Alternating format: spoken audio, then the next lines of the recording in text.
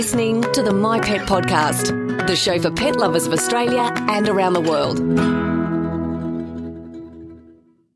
Hi, you're listening to the My Pet Podcast. I'm Ari, and as always, I'm with our resident vet, Dr. Glenn. Hello. So this is just general advice. For advice specific to your dog, take your dog to the vet.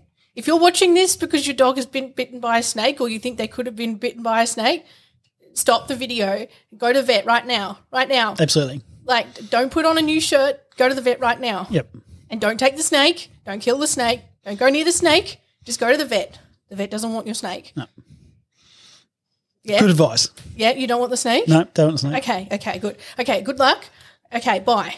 All right, now everybody else, hopefully you're just here watching this for future reference. Let's get some tips about some snake safety. Yep. From Dr. Glenn and what to do in the case of a snake bite. This is very relevant because I've made really good friends with my snake catchers this weekend. Yep. I had two lovely brown snakes start a maternity ward on my back patio. Yes, there's lots of snakes around, unfortunately. They're lovely animals, but when snakes and dogs mix, it's not very good. No, it's not. Yep. I'm not scared of snakes. I actually quite like them as well. I don't want them to bite my doggy. No. Unless you see your dog being bitten by a snake, how do you know? And everybody watching, Glenn is an expert at this, not just because he's a vet, but because your dog has been bitten how many times? I think I've had 16 snake envenomations or snake bites in my house yard at home with two of my dogs. Epony I think she's up to 5 browns and 4 red bellies, and Foxy, who is no longer with us, had 4 browns and 2 or 3 red bellies. So yes, lots of snake bites at my place, unfortunately. And I'm in a semi-rural urban area practice, and I see a dozen or more snake bites every year, sort of spring, summer period, snake season. Yep. Yeah. So how do you know that they've been bitten by a snake if you don't see it? Symptoms vary, and symptom onset varies.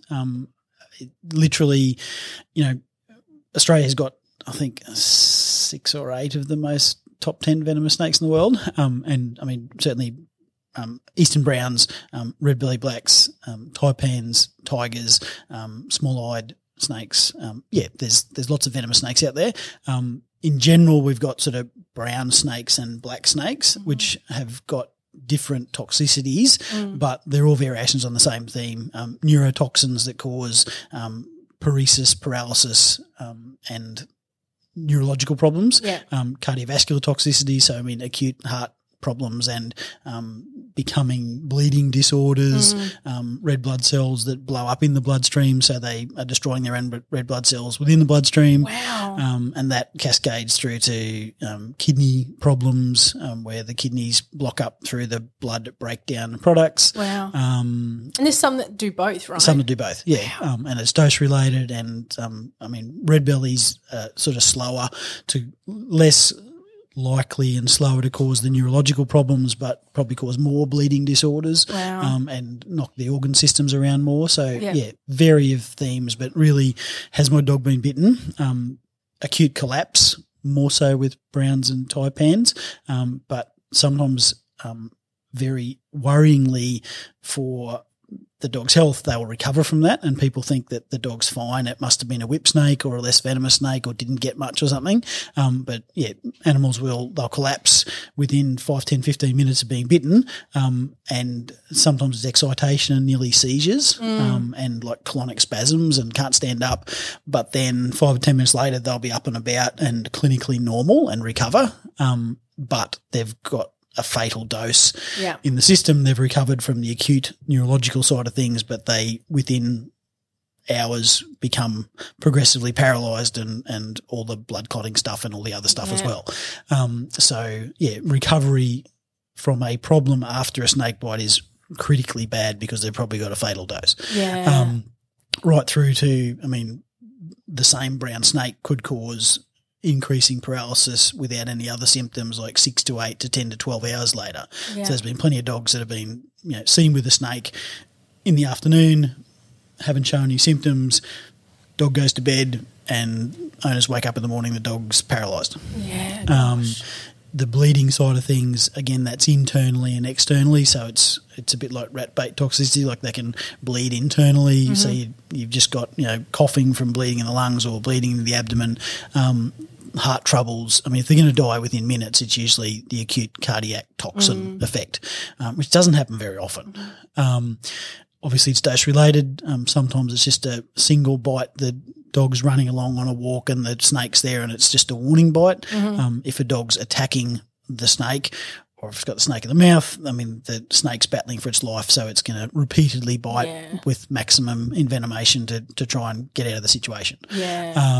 So it's a wide range of symptoms, but the main thing is if you've got any doubt at all that your dog's been bitten by a snake, I would recommend attending your vet or an emergency vet, because we can do tests that give us a better idea of what's going on, and treating them before they show increasing symptoms is definitely the best chance of getting out of it with your wild intact, because the earlier you treat them, the less intensive you've got to treat them, because if they become paralysed, and that includes paralysis of the respiratory muscles. I mean, there's been plenty of dogs that have been on ventilators for 2 days, 3 days, 5 days, 10 days on artificial ventilation, which saves their life, but you've got a very large emergency and critical care, intensive care bill at the end of it. I think there's something that a lot of people don't realise is that you guys can test to see if they've been bitten and also what kind of anti-venom to use. To a large extent, and it's complicated because, I mean, you can buy snake envenomation tests, which CSL makes. They're pretty accurate,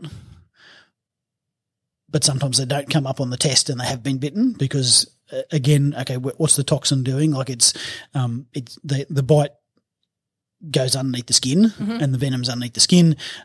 It then doesn't go via the bloodstream very often. It's mostly in the lymphatic system, so it's then absorbed. So if the dog's just been bitten and you do a snake envenomation test then, and urine is more accurate than a blood sample, and you can swab a bite site, but you next to never find a bite site on a dog. Like you can be convinced that the dog's been bitten by the brown snake and they've collapsed, but you can't find a bloody bite site on them anywhere. And you don't need to find a bite site, but absence of a bite site has got nothing to do with have them been bitten or not. But the test, it's pretty accurate. Probably more accurate is blood clotting times, and that can be dictated at the vet clinic and use that as a clinical indicator of, okay, have they got venom in the system or not? And it's also clinical signs. But sometimes it's complicated where you'll be presented with a pet that's got paralysis symptoms, and if you're in a snaky area, often you're in a paralysis tick area, and okay, you got a paralysed dog, is it a snake or is it a tick? So okay, we could still be both. We don't know that it's seen a snake, so it could still be both. We're trying to find a tick, can't find a tick. Okay, is that because we can't find a tick or because it was bitten by a snake? So then you do the clotting tests, and it's got an extended clotting time. Okay, it's more likely it's been bitten by a snake. But so you definitely don't need to see the snake, and this is why they don't need to see the snake. Don't need to see the snake. Even if we don't dislike snakes, we just don't want a snake. No. And yes, I've had dead snakes presented to me in shopping bags and Tupperware containers that definitely aren't dead, and people have picked them up and put them in a bag thinking that they were dead, and it's a live brown snake that could well have bitten them. I know. So then you're going to have the dog at the vet and the people at the hospital. It's Correct. just a bad time. No, don't do it. It's a bad time. Just no. Oh, gosh. But yeah, bottom line is there's tests that can give us good indicators that the pet's been envenomated, and nowadays we've got multivalent antivenin, where you don't need to know what the type of snake is because the antivenom treats for both browns and red bellies, so you don't need to know. Lovely. Yeah, well, both brown snakes and black type snakes. Yeah. Thank you to science for developing that. Absolutely. Very handy tool. Yeah. And you still get just brown antivenin, but it's usually cheaper to give the multivalent because there's a lot more of the antivenom in it. Yeah, cool. Yeah. So what first aid can people do if they know that the dog has been bitten by a snake? Yeah, if you see a dog with snake, and you see the dog getting bitten by the snake, try and remove your dog as quickly as possible from that situation. Put your dog on a lead, keep them as calm as possible to be moving as little as possible, and put them in the car and get to your nearest vet. Yeah. Ring your nearest vet if they need to be rung. Yeah. But yeah, there's very little point in, because I mean, most of the bites I see, I think, are probably around the face, because they're usually the dog's got the snake in its mouth, or it's trying to get the snake with its face, and the dog bites it on the face, and maybe it bites on the limbs. And I mean, I've seen suspected snake bites on limbs, but by the time you try and put a effective compression bandage on the limb of a dog that's jumping around having been bitten by a snake, it's probably very ineffective anyway. I mean, dogs have got short limbs that are difficult to bandage and all the rest of it, so it's really just keep them as calm as possible, seek veterinary emergency attention as soon as possible. Yeah. And what do you do when your own dogs get bitten? I keep them as calm as possible. I put them in the car, I take them to the vet clinic and start running tests on them. And say not again? I think I've done like 40 or more tests on my dogs to see if they've been bitten by snakes.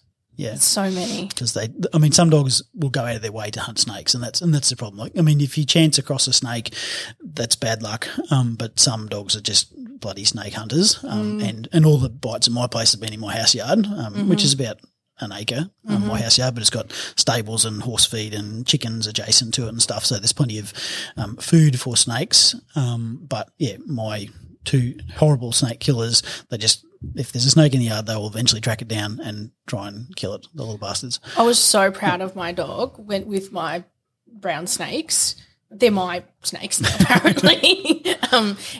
Because they had taken up residence in the rose bushes just beside my back patio and the path out of my back patio into my garden. And one was gone, so I thought, cool, no more snakes, and walked out there very confidently. And my dog actually noticed the snake before I did, and he stopped and he looked at me as if to say, there's danger. Like, yes.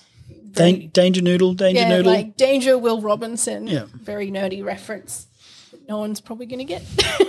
But yeah, I mean, that's what your snake does. And ironically, little scruffy Jack Russell, who are notorious hunters, he stands back and barks, whereas the silly Dalmatian thunders in and says, I'm going to deal with this situation. Yes. Oh, yes. So treatment for snake bites. Yep. We talked a little bit about the anti-venin. Yep. What other sort of treatment happens? I mean, there's aggressive intravenous fluids to treat vascular shock. There's medications to help counteract the effects of the toxin, and also counteract the likelihood of an adverse reaction to the antivenin, which is pretty uncommon, but you're on cardiac monitors and pulse oxes and all the stuff that helps to keep them alive and not going into shock and all those sort of things.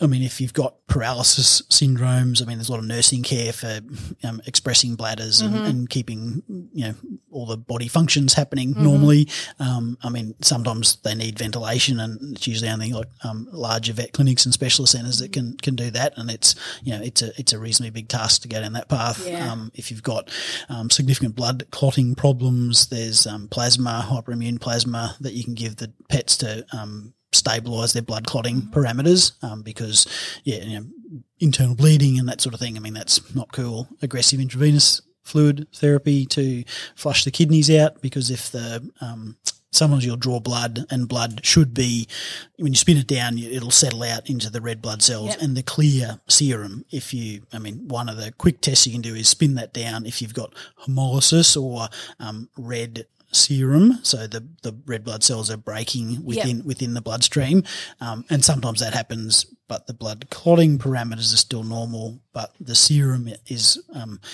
showing signs of hemolysis, and it's those blood breakdown products that affect the kidneys, so you got to flush that out of the system, basically. Intravenous vitamin C at high doses is not part of my routine therapy for snake bite and venomation. There's lots of wives' tale country people city people that give injections of vitamin C for dogs that are suspected of a snake bite. Yes, and for its miraculous cure properties and antioxidant and all sorts of things that vitamin C gets used for. I have not heard this. It's not a known cure. Look, I've seen dogs that have been bitten by snakes that don't die. If you gave that dog vitamin C and it didn't die, it wasn't going to die anyway. It wasn't because of the vitamin C. If your vet chooses to give vitamin C at the same time as antivenin, I've got no problems with that. But if you choose to give vitamin C instead of seeking veterinary therapy for your dog, and I know there's remote people out there and you're 400 kilometres from a vet and that sucks, and if you've got vitamin C, okay, maybe you're going to give it. But if you've got vitamin C instead of seeking appropriate veterinary care, which is a hell of a lot more likely to save a dog's life, that's my stance on vitamin C therapy. Yeah. Yes. If your dog is a pirate and has scurvy, yes, maybe potentially some vitamin C. But high dose all at once probably isn't going to cure your scurvy either. No. And just don't go there. And maybe try and talk to your dog about not pirating because that's bad. Correct. Yeah. Yep. So there's ethical obligations there of pet owners to make sure their dogs don't become pirates. Absolutely. Now, you're probably not a very good person to ask this question to because I don't think you're very good at this. Sorry, Glenn. Preventing snake bites. Snake bites. I'm better at that because clearly I just have a perfect dog. Yes. So,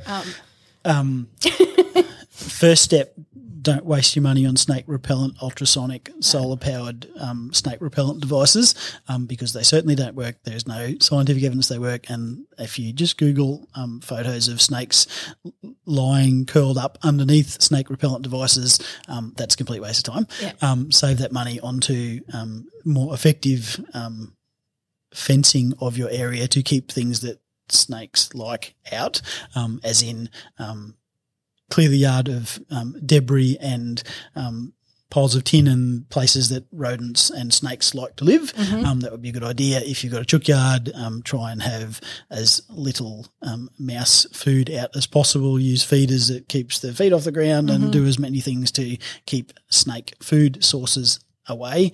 And yes, the clearer your yard, which is easy for me to say, but I've got stables in the house yard and a horse feed shed in the yard and a hay shed and gardens everywhere with ground cover that all the snakes like. Yeah, that was my problem too. And also and that's not going to change. Of all the rain, some of the back patio concrete like underneath that developed a nice hole that they decided would be a very good maternity ward. And I mean, most of the time, if your yard is relatively clear, I mean, the snakes are just passing through.